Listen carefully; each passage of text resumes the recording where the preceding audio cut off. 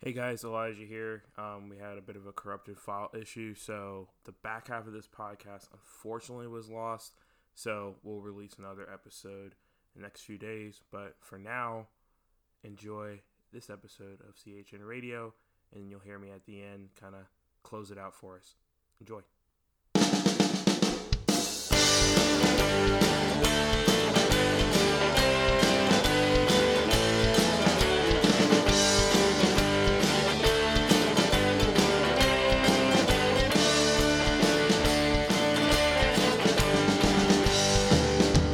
I went to Blaine races, 'twas on the 9th of June in 1862 on a summer's afternoon.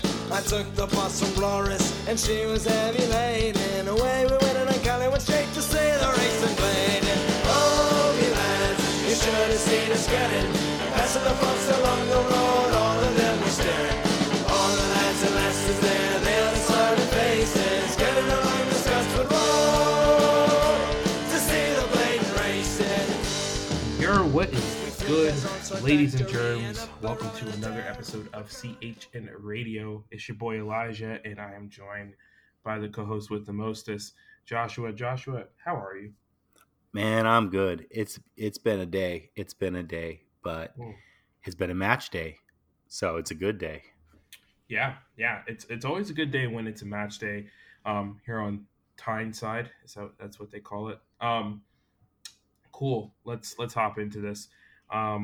Like real quick. I don't know. I've already messed up this intro, but I'm not gonna change anything. So our loyal fans know that sometimes you just don't got it, and maybe You gotta roll with it. You just gotta roll with it. yeah. There's no, we don't edit things out here, mainly because that takes a lot of work. All right, so we're gonna hit some news. We've got a bit of a gap between the next time Newcastle plays. So we'll hit some news, and we might do something later in the week before the next round of EFL Cup. Well, I guess the second leg of this tie, not the next round. We'll get to that in a second, but we'll hit some news. We'll review the Palace match. Excuse me. We'll take a quick break and then review the Southampton match. So that's that. Joshua, you got anything you want to plug? Nothing going on this week. It's just still trying to catch up to the stuff that I promised before. So making no more promises until I can get that stuff out there. Nice. Well, without further ado, let's hop into it. So first and foremost, so was that last week, Josh? I guess it was Which last one? week. The layoffs, SB Nation, Fox. Oh yeah, that dropped. It might have been Friday. Yeah, I think it was late last week. Yeah. So Vox Media, who owns SB Nation, they own a lot of newspapers. I feel like it's fair to say they're probably not the best at running a media business. It's been pretty rough for them since they decided to buy up a bunch of pretty successful independent sites, and they have since then lost a lot of talent. But that's not the point. The point is they did a massive round of cuts to people. They laid off a lot of people last week, and then they cut a lot of sites, which in turn is laying people off because site managers are paid like $50 a month or something like that. So as a part of those cuts, they have pulled support for soccer podcasts, which before people start freaking out, I don't think it will mean anything really for this podcast. It might mean that in the future we might go down like a Patreon route. We're still going to talk about some stuff and really like flesh things out, but just know we just basically need to find a different place to host a podcast. So nothing should change. There might be I'll try to do it, try to do all the shift stuff, not when we're going to post a new episode, but it'll be just like the last time this happened. For those who've been listening since day one, this already happened before, and I'm sure you either know about it or you don't know about it, but we used to not be really required by SB Nation to have a podcast, and then we were, so we had to switch over to whatever they were hosting their podcast on. It's a whole ordeal. Anyway, all that to say, the good news for everyone is that, Josh, this is massive news that I just put two and two together, is that because this is not an SB Nation thing anymore, in the near future, I don't know when, these will be Atlas pods. So that'll be good for people. So no annoying ads. So, but yeah, that's that. We'll give you guys details as we get them. But I know it sucks. Shout out to all the folks who are doing really good stuff at Vox, who unfortunately got their site or their jobs cut. But again, as regards to coming to Newcastle, right now we are good. We're in the clear. Who knows what's next with Vox? I mean, you never know. You always got to be on your P's and Q's because there were some really great NHL sites and other MLS sites that had more traffic and all that kind of stuff that got cut as well. So, all I to say, let's hop into some Newcastle news. Unless Josh, you have anything you want to add to that, which I don't know what you would add. What would I add? Oh, if we want to enjoy adless podcasts, that's nice. But if there's anybody out there that wants to sponsor this podcast for a chunk of change that would make it worth our while, we're also ears open. So, yeah, we used to do fake ads. That was fun. We used to start doing fake ones. Like if you I'll be advertising this cup of coffee. Shout out Hario. It does give it a certain gravity in Bonafides. So it's true. Yeah, I'll give a shout out to Hario for providing my caffeine tonight. Hario V60, $10, investment in coffee, and it's a good investment. So there you go. Shout out to them. They don't really need my advertising. All right, let's get into some news. Chris Wood, gone but not forgotten. He's not dead. He's just gone to Nottingham Forest. I think he already made a first start. Let me I want to look at this, but last week at the end of the week, Chris Wood was loaned out to Nottingham Forest with an obligation to buy if certain conditions were met. He started as soon as he got there, played 75 minutes and really do much, but it was a draw for Forest. Interestingly enough, Forest went from being a complete laughingstock to don't look at the table now, but again, the bottom of the table is all swirly, but they're got 21 points and sitting in 13th, and they just lost their striker for a couple months, so it's actually a pretty decent deal for them. Clearly looking to spend.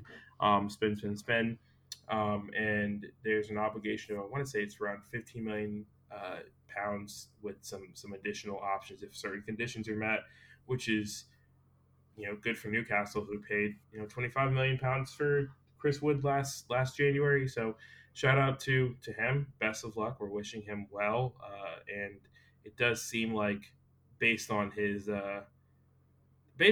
posts and how he was looking, it did feel as if the obligation for him for them to trigger that purchase might be pretty attainable. Maybe it's just to avoid relegation. And right now they're in a pretty decent opportunity spot to do that. So, do you have any? Yeah, I think one, I think it's really interesting that Chris Wood was loaned out to a Forest. So there's that. You could see the forest through the trees. That's pretty good. With the wood. But also, I think Steve Cooper is going to actually really... I mean, look, we all praise Eddie Howe, and that's great. Steve Cooper is also he's a really good manager. And my preseason prediction for Forest was survival. And I actually had Southampton and Everton in the drop. I also included, I think if I can remember correctly, anyway, I can't remember exactly who it was, but we can take a look. But I think he'll do really well for Forest. Hopefully that move becomes permanent. I could see Chris Wood doing really well there for a couple of years, to be honest with you. I think it's just the kind of system that he actually might bang in a few goals, and we'll look at him when he starts scoring a few, and we'll go, where was that? Why did you do it for us? But it's just, some people excel in certain systems under certain coaches, and even though he did well here and he played his role, I wish him all the best at Forest, except for when we play them in the final of the Carabao Cup. Well, he'll be cup tied. He'll be cup tied. So yeah, because we started him. Yeah, he scored. I want to say he might have scored in the cup. Well, then I wish him well, except for the one match we have left against Forest. I love it. I love the confidence. Yeah, I mean, I don't even know. I don't know if Chris. Yeah. I think that our system doesn't quite lean to like a straight up target man like Chris Wood was. So there were times in which it did feel as if like he just didn't have as many opportunities as like a different type of forward would in that number 9 role, like an Isak or a Wilson. And we'll get into that a little bit later. But yeah, I think he'll be fine at Forest. I do think like interestingly enough, like we made fun of them and I was a part of that. We made fun of them for the ridiculous amount of signings that they made. Yeah. To start off the summer window, but it's actually looking like it wasn't too bad. It wasn't that bad of an idea. Sometimes it probably overhaul the squad might actually work. It'll just, I would say this move will just leave Forest supporters with one question.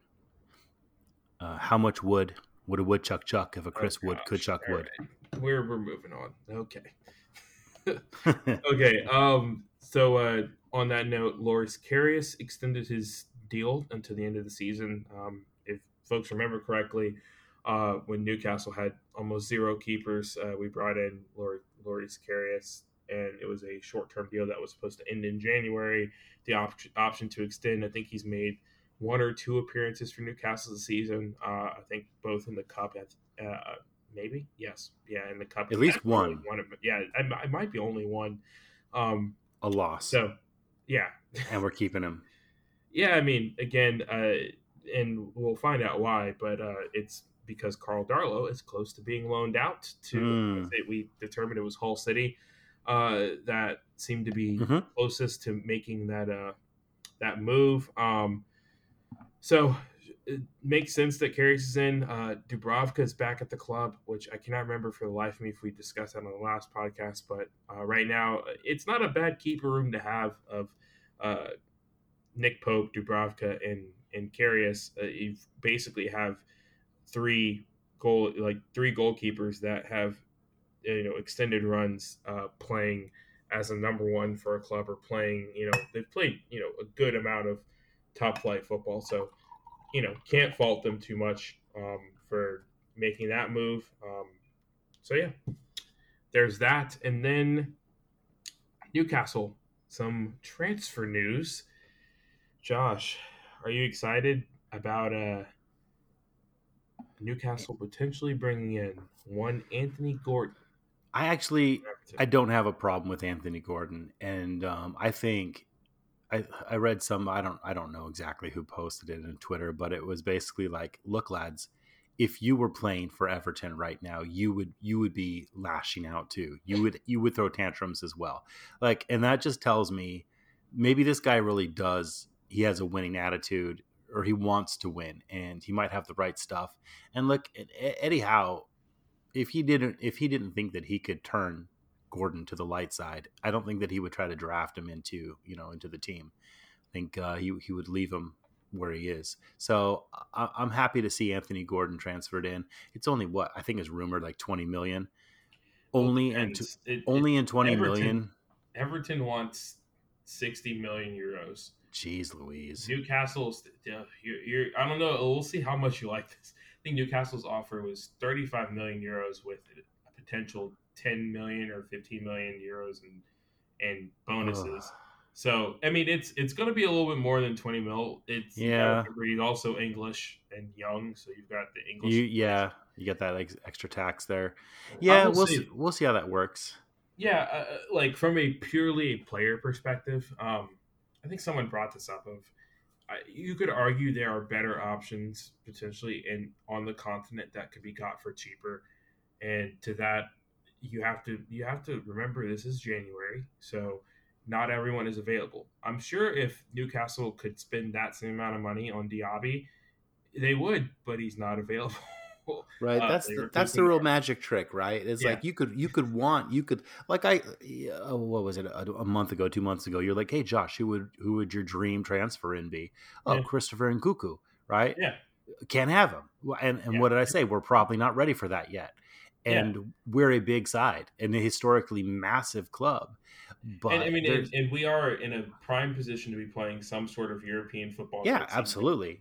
So we're going to get a player. We're going to get somebody in the next week Who that somebody is, though, I don't know. Yeah, and it's tough because again, like there's the player interest side of it, which is one thing, but I mean you have to remember that there's like this isn't the NBA, this isn't even the NFL where players can just force their way out of clubs. Like even players that try to do that, it's still not as successful as you would imagine it is in other leagues. So I mean, even if a player really desperately wants to get out, like the onus is still on the club, and you're seeing this already with certain players, with just like multiple clubs interested. I think Moises Caicedo, I think that's how you say his name, at Brighton is a good example of this. Young defensive midfielder. I want to say he's Venezuelan, Colombian, one of those. He's South American talent. And he's open to moving to a bigger club in the Prem, and Brighton are saying, all right, well, if you guys want him, I mean, we'll start the talks at £75 million. Great. Okay? But nobody's paying that for like that's more than people like are valuing him. Like clubs are valuing him, know, and they're looking for 75 to 100 million pounds for him. So if you want him. And again, it's a player that would improve Newcastle, would improve Arsenal, would improve all the teams that are interested in him. And he's likely open to the moves to those teams. But again, the club has to be willing to sell. And so Everton at this moment are one of the clubs that are willing sellers. I'm sure this is where things get a little bit interesting. I'm sure Juventus might be a willing seller in the near future. But who knows if that's going to be a summer fire sale or an end of January fire sale. But the player has to be, available from the club. And so now, right. Everton, they are in a mood to sell. And again, that the good news is that, with Newcastle, you really never know if like right now, I mean, since Ashworth's come in, you don't really know who we're actually linked to and how close a deal is. I mean, so there are some journalists who were making claims the day we're recording this, was a Tuesday. They were making some claims, but again, I didn't see anything concrete from any of the normal sources I would trust with Newcastle news. Nothing from any actual Northeastern journalists, and nothing from the transfer legend himself, Fabrizio. So again, it's something to consider. And then the last thing I'll say on this is, attitude-wise, I hate to break it to Newcastle fans, but I don't know how to say this without like being like Anthony Gordon would actually fit in with like the culture of Newcastle right now. I think Newcastle fans don't like him because he's annoying and he does all the shithousery and blah blah blah.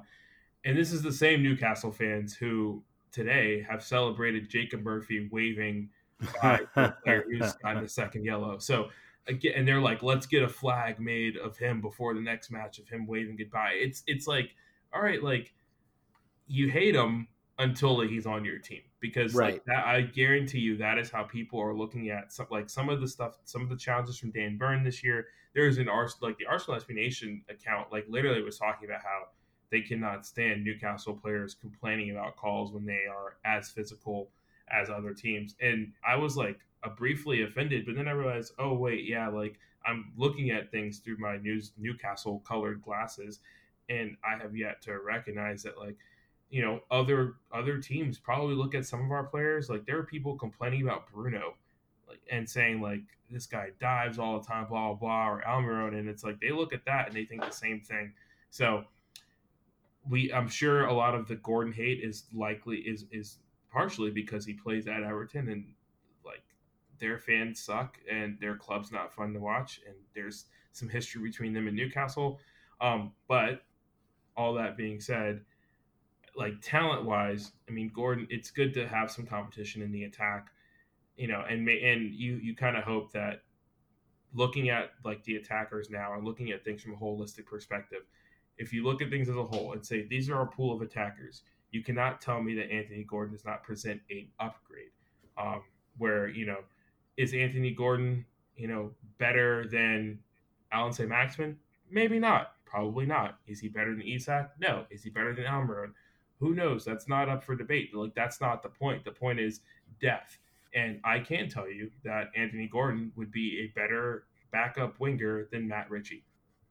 And so if the option is, hey, we can have this 22-year-old, kid with potential that, is solid. We've seen him, perform well. He was clearly like a player that Everton believed in, et cetera, et cetera. And we can have him over Matt Ritchie, who is, on his way to coaching, then I'm going to take Anthony Gordon over Matt Ritchie. And so I think Newcastle fans have to get out of that mindset that we were in the old times of like every single signing is someone who like we have to be like, oh, this person needs to be in the starting 11, blah, blah, blah. Because right now it's about building depth. And like, yes, eventually we will be making some of these bigger signings that are going to be replacing, starting 11 players. But for now, it's like, all right, not every single signing is going to be a let's bring in a guy to be an immediate difference maker. Although Newcastle fans clearly want some sort of difference maker this window. We might actually need one. I think we might need a difference maker if we want to keep fighting for this top 4. I said all along I'm happy with top 6, and I think that we could probably achieve that with what we have. To be honest with you, I mean, add 1 or 2 players at depth. I think top 6 is believable, especially the way I think that the middle of the pack are eating each other alive right now in the results. Every week in, week out, you see just predictable results at the bottom, but I think there's so much chaos in the middle that if we just stayed steady with draws and wins, I think we could get that top 6 spot. But if we want to fight for something that was unexpected, but it seems to have landed in our lap, I mean, we're top 3 right now, right? We're fighting back and forth with United, with that other United. It's possible if only maybe we land 1 or 2 game changers. Yeah, I mean, I would, yes and no. Like for me, I think there are certain areas in which you want just like enough. You would just need a player to push everyone else forward. Like I think today is a good example against Southampton of like, okay, no, clearly ASM, Isak, and Almiron like on the field together instead of the Joelinton, Wilson, Almiron attacking 3. Like that was the best Newcastle's attack has looked like, and just freshest that they've looked is just having a different dynamic in attack. And like, all right, I know that Eddie was dead set on not rotating, but maybe it is time. Like ASM was looking like himself. Isak was making runs that we had not seen Wilson make. So part of that is like, all right, well, how many more wins could Newcastle have in the next few weeks if they just simply change some things in the starting 11? It's like, all right, well, yeah, defense is fine. And I don't know if there's really anything that is going to be changed there or needs to be changed there. And I think that you can get away with not going out and overpaying for an attacker, a big time, James Maddison type attacker in January, because they're just going to be so expensive right now. You can probably get away with it just by simply rotating and creating some competition. Maybe you bring in a Gordon level signing just to get, Almiron, back to, really having to compete for that starting winger spot. But I do think more so than a difference maker, I think Newcastle desperately need to bring in some sort of midfielder. And at this point, I'll take an 8 or a 6 just because like the current midfield group just is not, it just cannot stay the same. Like, I mean, Joe Willock has kind of fallen off a little bit. Sean Longs has been a steady rock, but like it very much is this midfield in its current existence is like completely dependent on whether or not Bruno can play. And so something has to change there, so that we're not completely reliant on one player. Like there needs to be a little bit more balance in the midfield, maybe a little bit more competition. Maybe you bring in a difference maker there, but largely I would agree with you. Of like, we could go at the same pace we're going on now and pretty comfortably finish top 6 for sure. I think so. Yeah. I mean, yeah, especially given where like Liverpool are and Chelsea are. But again, things can change and people can start picking up points. But the benefit for us is that we're at the end of January and neither one of those teams looks better than they did before the break. In fact, you could argue they might look worse. Both. So, yeah, they both look worse. Yeah. All right. So moving on, speaking of signings, there's a couple of other rumors. And again, it's very weird because we don't have a lot to go off of. wanted to get your quick sort of BS meters. Like, is this something that is actually kind of in the cards, or is it not in the cards? First one is a South American, and Matheus Franca, or I don't know if it's Franca or Franca. I have to ask Roberto about this. Yeah. I would have gone Franca, but yeah, you're right. There might there's be that weird squiggly underneath the state. Oh, so it might be Francia. Francia, maybe, yeah. So anyway, Mateus Francia. I'm not sure, but he's from Flamengo in Brazil. Yeah, Brazilian striker, center attacking midfielder, center forward. I mean, he's basically an attacking player, like kind of in that positionless attacking player mold. 18 years old, 7 goals in 28 games, which impressive given that he, like, for majority of those games he wasn't even 18. Pretty talented guy. Like, it's kind of funny looking at his, like, some Newcastle account posted highlights, and like half of the video was him making tackles. But Newcastle reportedly have put in a 16 million euro offer for him. So honestly, is this like, where do we think this ends up? Is this going to be hey, like Newcastle bringing another talented young player, or is this they're kind of trying to see if they can get a guy, a talented young player for maybe cheaper than the club wants to let him go for?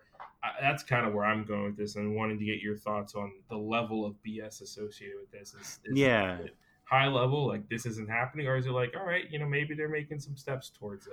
I'll tell you what alludes to it being a low-key steal is that Arsenal is also after him. They've joined the chase, and this is one of those opportunities where you buy a Brazilian player directly from the source instead of paying that European middleman charge that you're going to get if you buy him 2 years from now from Hanover or Lyon, like Lyon, who's also interested in him. Which to me, that it tells it right. They're scouting, Arsenal scouting, but the scouting on the continent. When you get clubs like Lyon who are also scouting this player, that's when I think you go, okay, what are we offering? 16, and they want 22.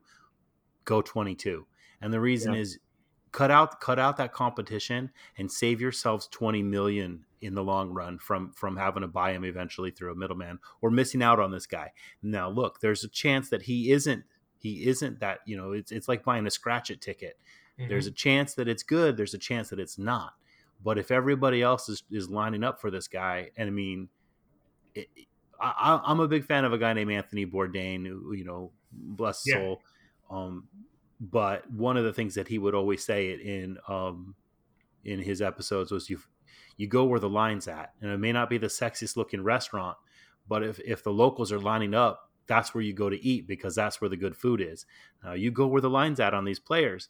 If you look at where these notoriously good scouting organizations are looking at players, and you have a chance to get them, steal them. Go for it. Do I think we're going to get it? Probably not, because I think we're going to lowball and get cut out by somebody else. Should we go big? Go big.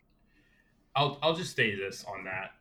So there, when you think about like this whole sort of, I wouldn't say newer model, but somewhat newer model of bigger teams going directly to the source, and you could argue it started a little bit with Neymar, but Real Madrid has been pretty good at doing this the past couple of years. And I'll give you a name of a player who cost 46 million euros at the time, record Brazilian outgoing signing behind Neymar, and the youngest for anyone who was under the age of 19, and also came from Flamengo and had 37 appearances and 7 goals. And that is that's not Ronaldinho? But it's Vinicius. Oh, Vinicius. Was bought by Real Madrid from the same club, same position, same number of goals, same age, and I mean twice the asking price that they're looking for. So, and again, like you look at what he was bought for and what he's worth now, literally just a few years later, and it's like it's night and day of like, yeah, you don't want to be the team that's having the pony up. Literally at this point, his value is triple what it was then. He's valued on Transfermarkt at 120 million euros.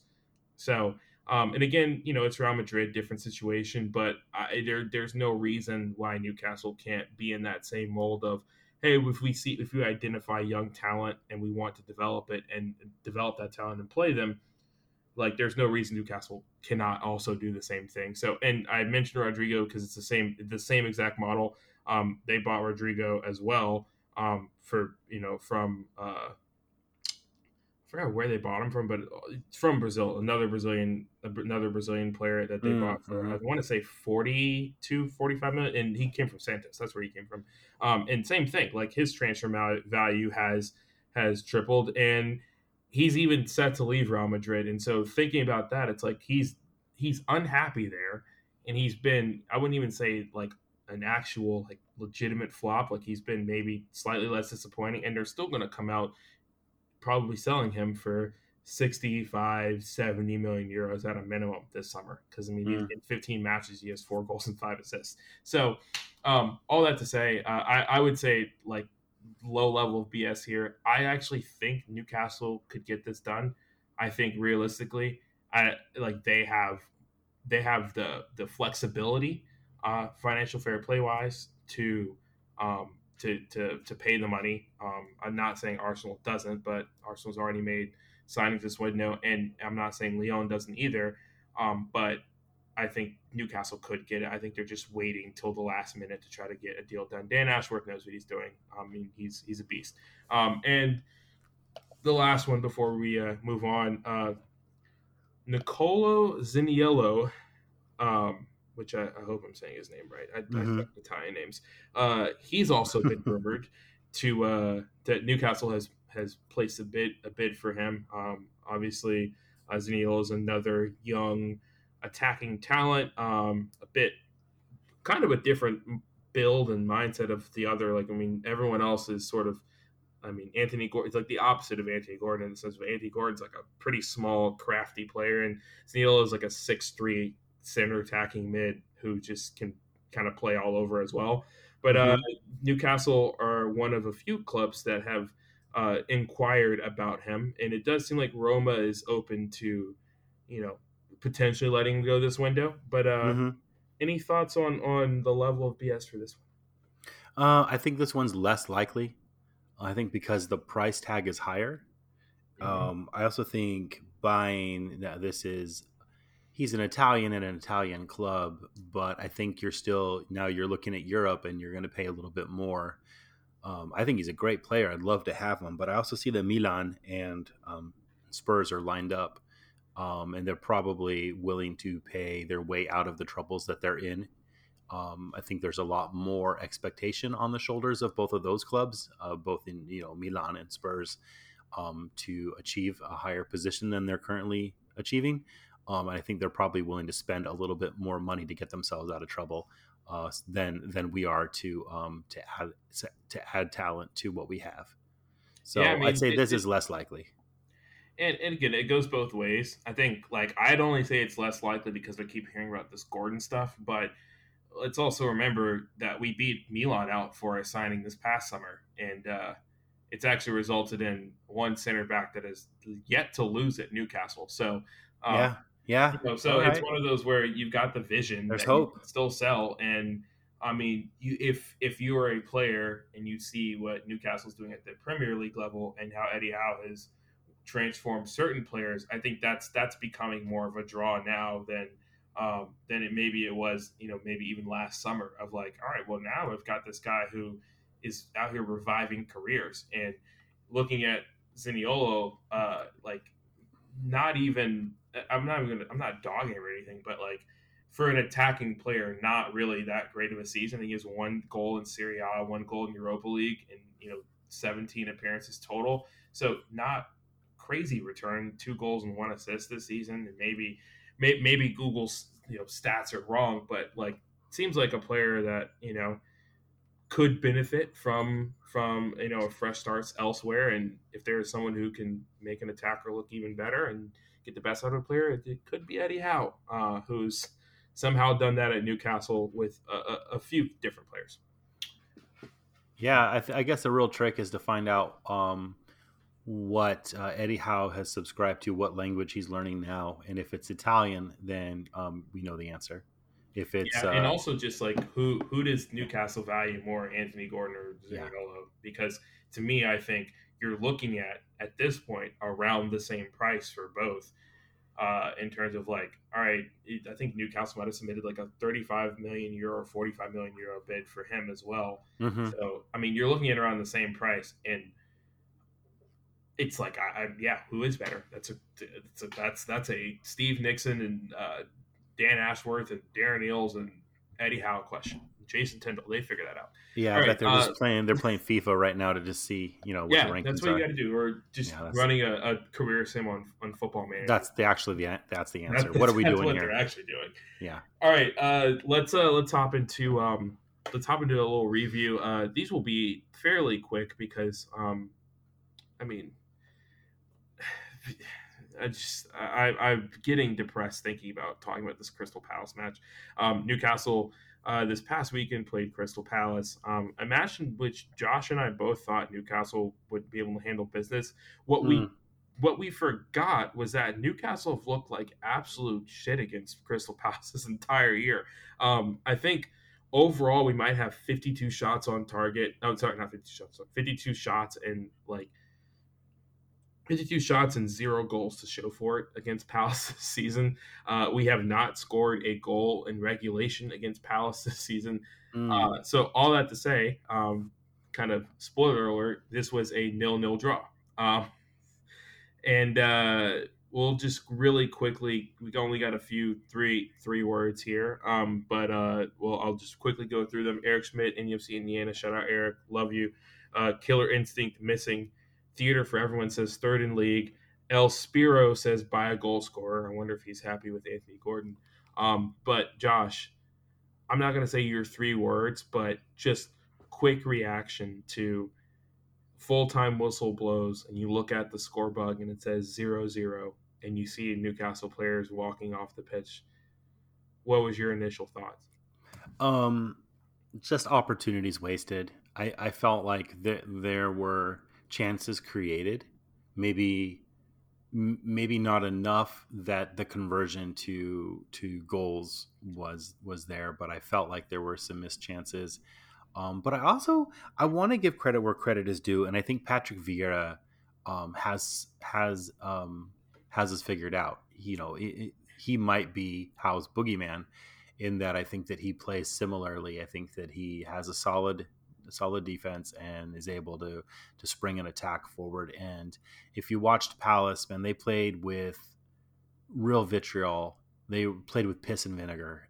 They were getting in and out of tackles. They were playing rough. They were knocking people over. And, just that little extra follow through to knock people over. And I think that maybe that's the approach that teams are taking, because you've seen that a few matches in a row now where teams are getting a little bit rougher with us. And I think that level of disruption, what we've done to Arsenal and what we've done to Liverpool, teams are starting to take that to heart, and it's happening to us. So, disruption, but also respect due. Yeah, I mean, Selhurst is a bit of a fortress in a weird way for certain teams, and I was kind of talking with a buddy of mine who's a Man U fan, and we were talking about their Palace match, and I was texting him, and they went up 1, and then they eventually lost, and he goes, just like, that's how it is. You go into Selhurst, and every single game it's like this. It's 1-1, 0-0, something like that. Like, and you're always just left disappointed. And I was like, that's, maybe it won't be the same for Newcastle, and it was, and it's kind of interesting.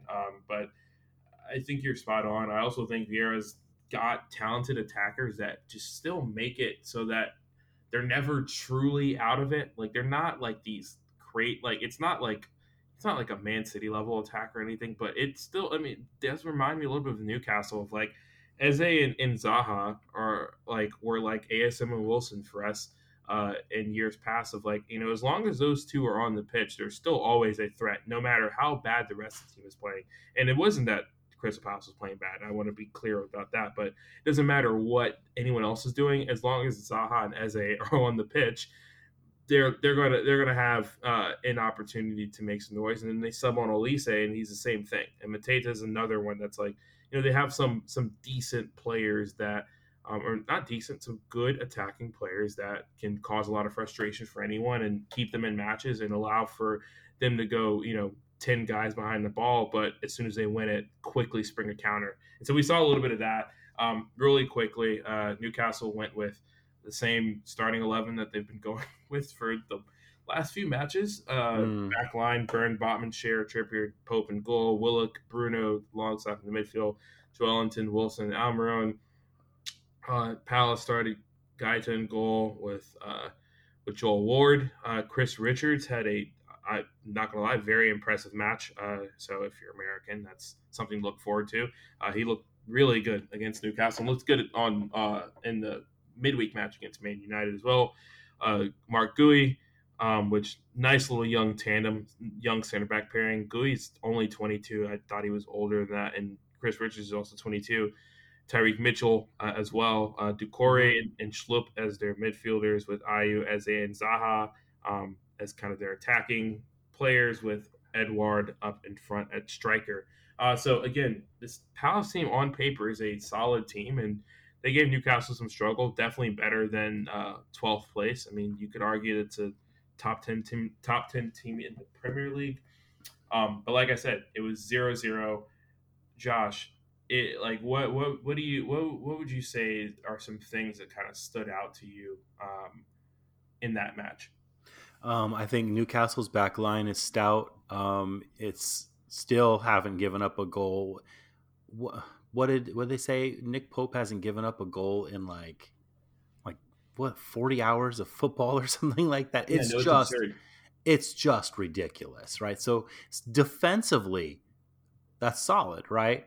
You don't want to mess with the chemistry of that, but you alluded to it earlier when we were talking about who to bring in for transfers, and there's something that needs to change for the sake of change in the midfield. And it isn't because so-and-so isn't playing, it's just, look, Willock is still a fabulous player. And in fact, he actually was probably one of the better players in the Palace match. And Joelinton has his moments. He's still a fabulous player.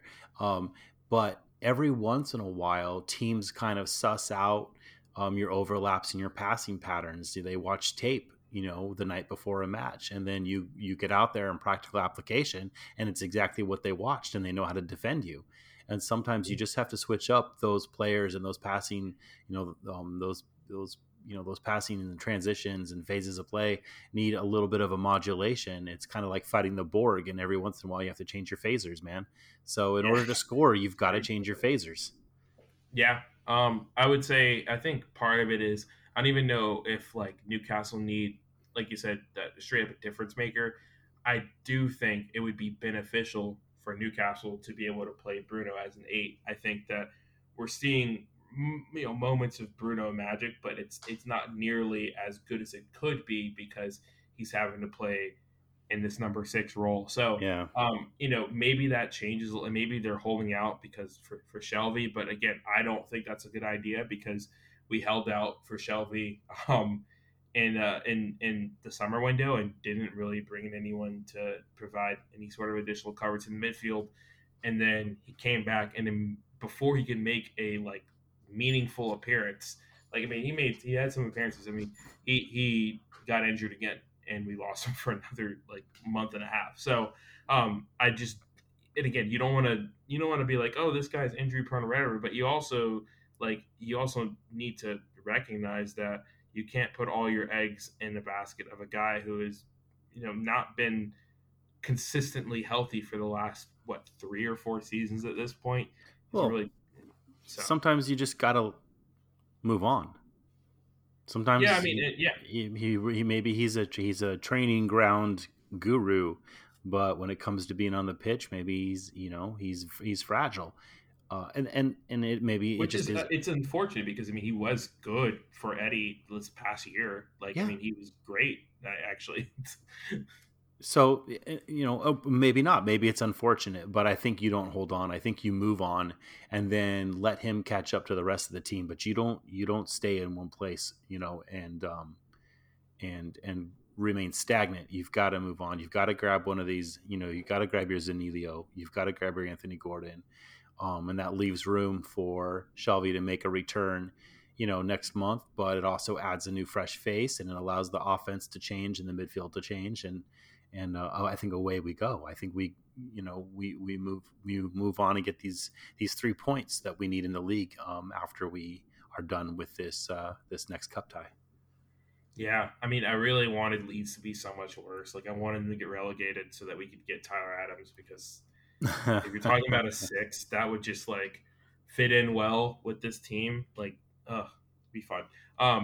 And I mean, they look like they're going to be in the Prem again next season, and they look like they're trying to just get all the Americans. So I'm sure Pulisic's going to go there in the summer.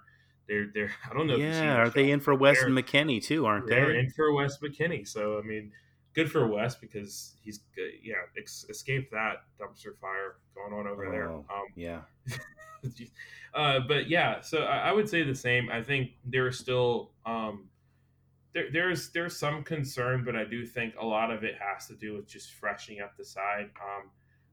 I was a little worried about Miguel Almiron and him falling out of form. We talked about it the last pod. I think you could argue, and we'll get into this after the break, that like we were overreacting a little bit in terms of how good or bad he is, or run a form and all that. Because I mean, he put like multiple chances on a platter in the Southampton match, and just none of them were converted. But there's a guy who is a stats guy. His name's Kevin. He's Twitter @edit_Kev. He's written a lot of. It's really cool, actually. One of the cool things about having ownership that cares is that you get guest authors on the site, and he's been a guest author talking about statistical revolutions. I think not most famously, but he's probably known the most for writing about how Miguel Almiron was poised to have more opportunities and be a much more impactful player. And then literally the following match, Miguel Almiron started his goal scoring tear in the fall. So Kev's a good guy, and he's long held this point of Newcastle are creating the chances, and they're creating chances that are high expected goals, chances that they should be finishing. And last fall we saw them finishing stuff that's inside the box, stuff that's like even stuff at the top of the box, shots on target, 1v1s that they just aren't converting now. And it's not that the players are bad. It's not that chance creation or the offense is necessarily stagnant, because the chances are being created and the high quality chances are being created. It's just teams go through funks. Like that happens. I mean, Man City went through a funk. Like we don't talk about it, but I mean, like, people were saying that Haaland was ruining Man City, and then Haaland just had a hat trick. Like, teams get out of funks as well, and so maybe freshening up the team in some rotation. This is part of the Eddie Howe like man management thing. Maybe that will do some things, like getting Isak back in the fold. He just brings a different type of dynamic to the attack. I think that could be beneficial, but I'm ultimately not as worried as I thought, just thinking about things from different perspective, because again, the chances are being created. And I mean, and I don't even want to go this whole route if they're falling to the wrong players, because yes, we saw, the likes of Joe Willock skying things over, but I mean, and Sean Longstaff skying shots and all that kind of stuff. But again, I don't know if that's really like a valid criticism of the chances are falling to the wrong players. Newcastle are creating chances, which is something that for the past 3 years they were not doing. So I feel better about our ability to score goals at some point and return to good graces in the league, especially given that our back line seems impenetrable at this moment. So as long as we're still keeping clean sheets, I'm honestly not that worried. Yeah, well, I'll take a 1-0 win. Yeah, I'll take a 1-0 win. I just we've had a few 5-6 0-0s. Yeah. I don't know how many we've had, but it's getting up there. and a little bit of change up top, and then everything else is fine for me.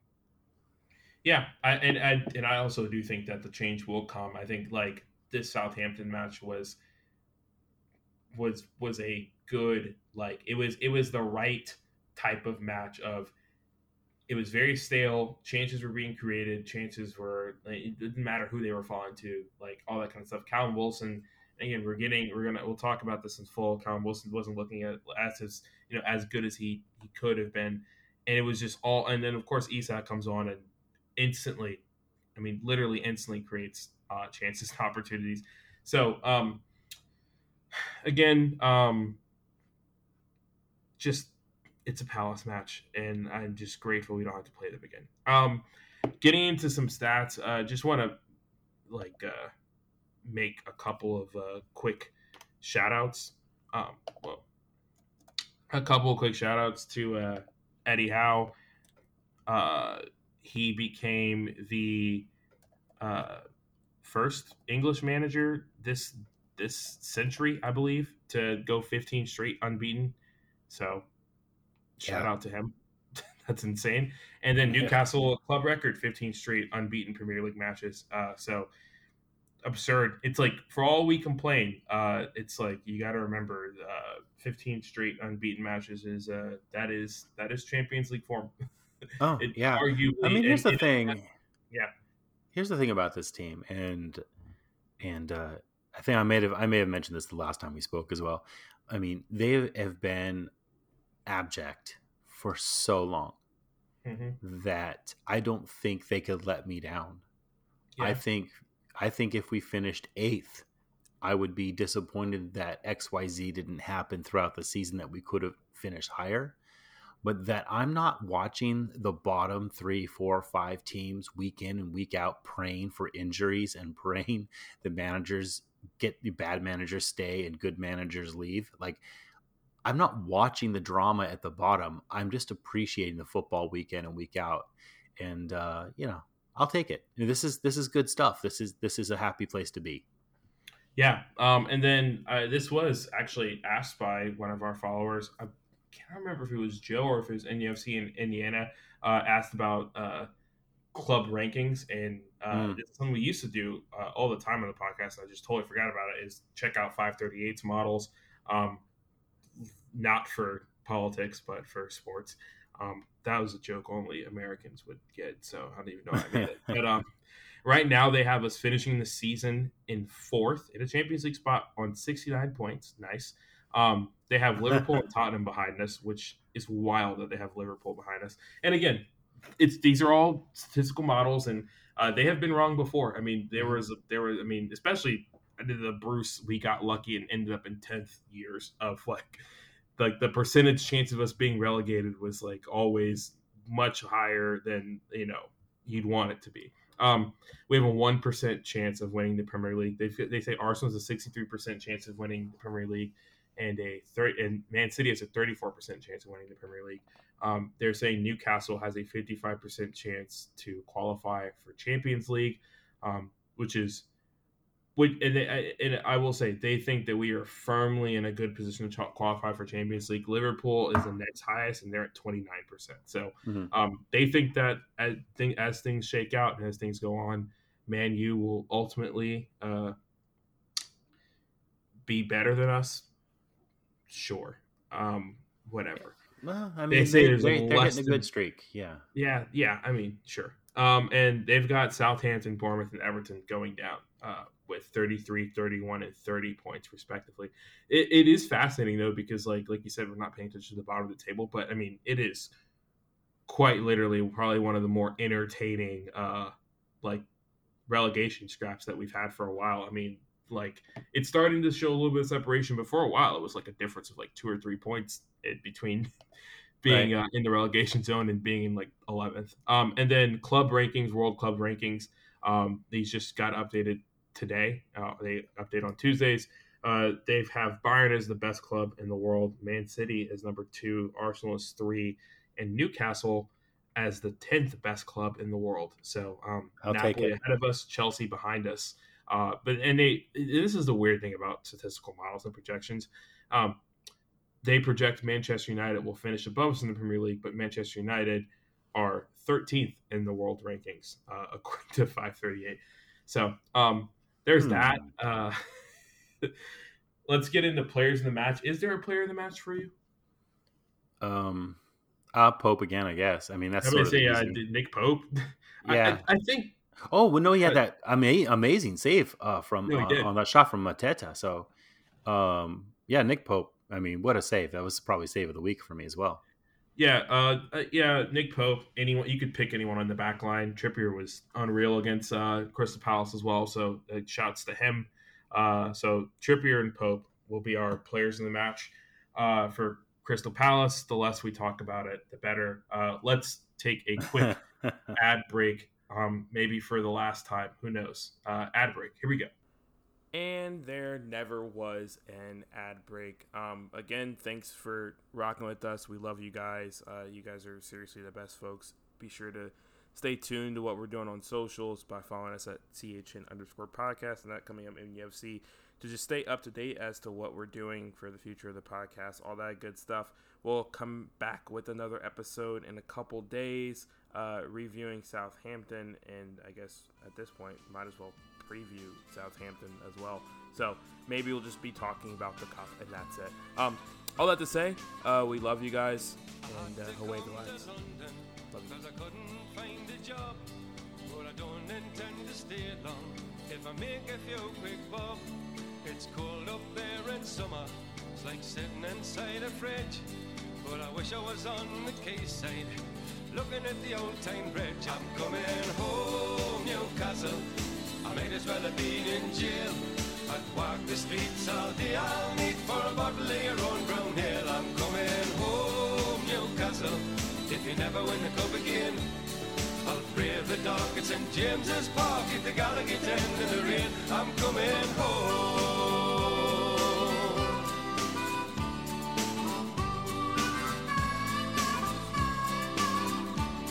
And I'm proud to be a Geordie and to live in Geordie land.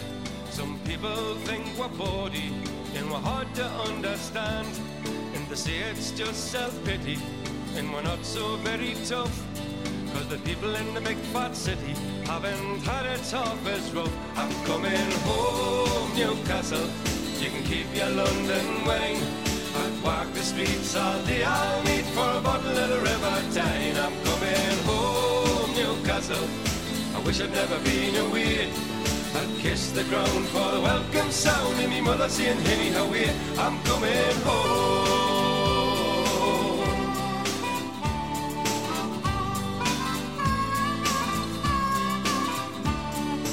Miss the old blind busker who stands at Fenwick's door. He plays a mean accordion, you've all seen him there before. And I love the Geordie heroes, there's so many famous names, like Lindisfarne and Gaza, Brendan Foster and the Gateshead Games. I'm coming home, Newcastle. I might as well have been in jail. I'd walk the streets all day. I'll need for a bottle of your own brown ale. I'm coming home, Newcastle. If you never win the cup again, I'll brave the dark at St. James's Park at the Gallagher End in the rain. I'm coming home, Newcastle. You can keep your London wine. I'd walk the streets all day. I'll need for a bottle of the River Tyne. I'm coming home, Newcastle. I wish I'd never been away. I'd kiss the ground for the welcome sound and me mother saying, "Henny, how are you?" I'm coming home, Newcastle. I might as well have been in jail. I'd walk the streets all day. I'll need for a bottle of your own brown ale. I'm coming home, Newcastle. If you never win the cup again, I'll brave the dark at St. James's Park at the Gallagher End in the rain. I'm coming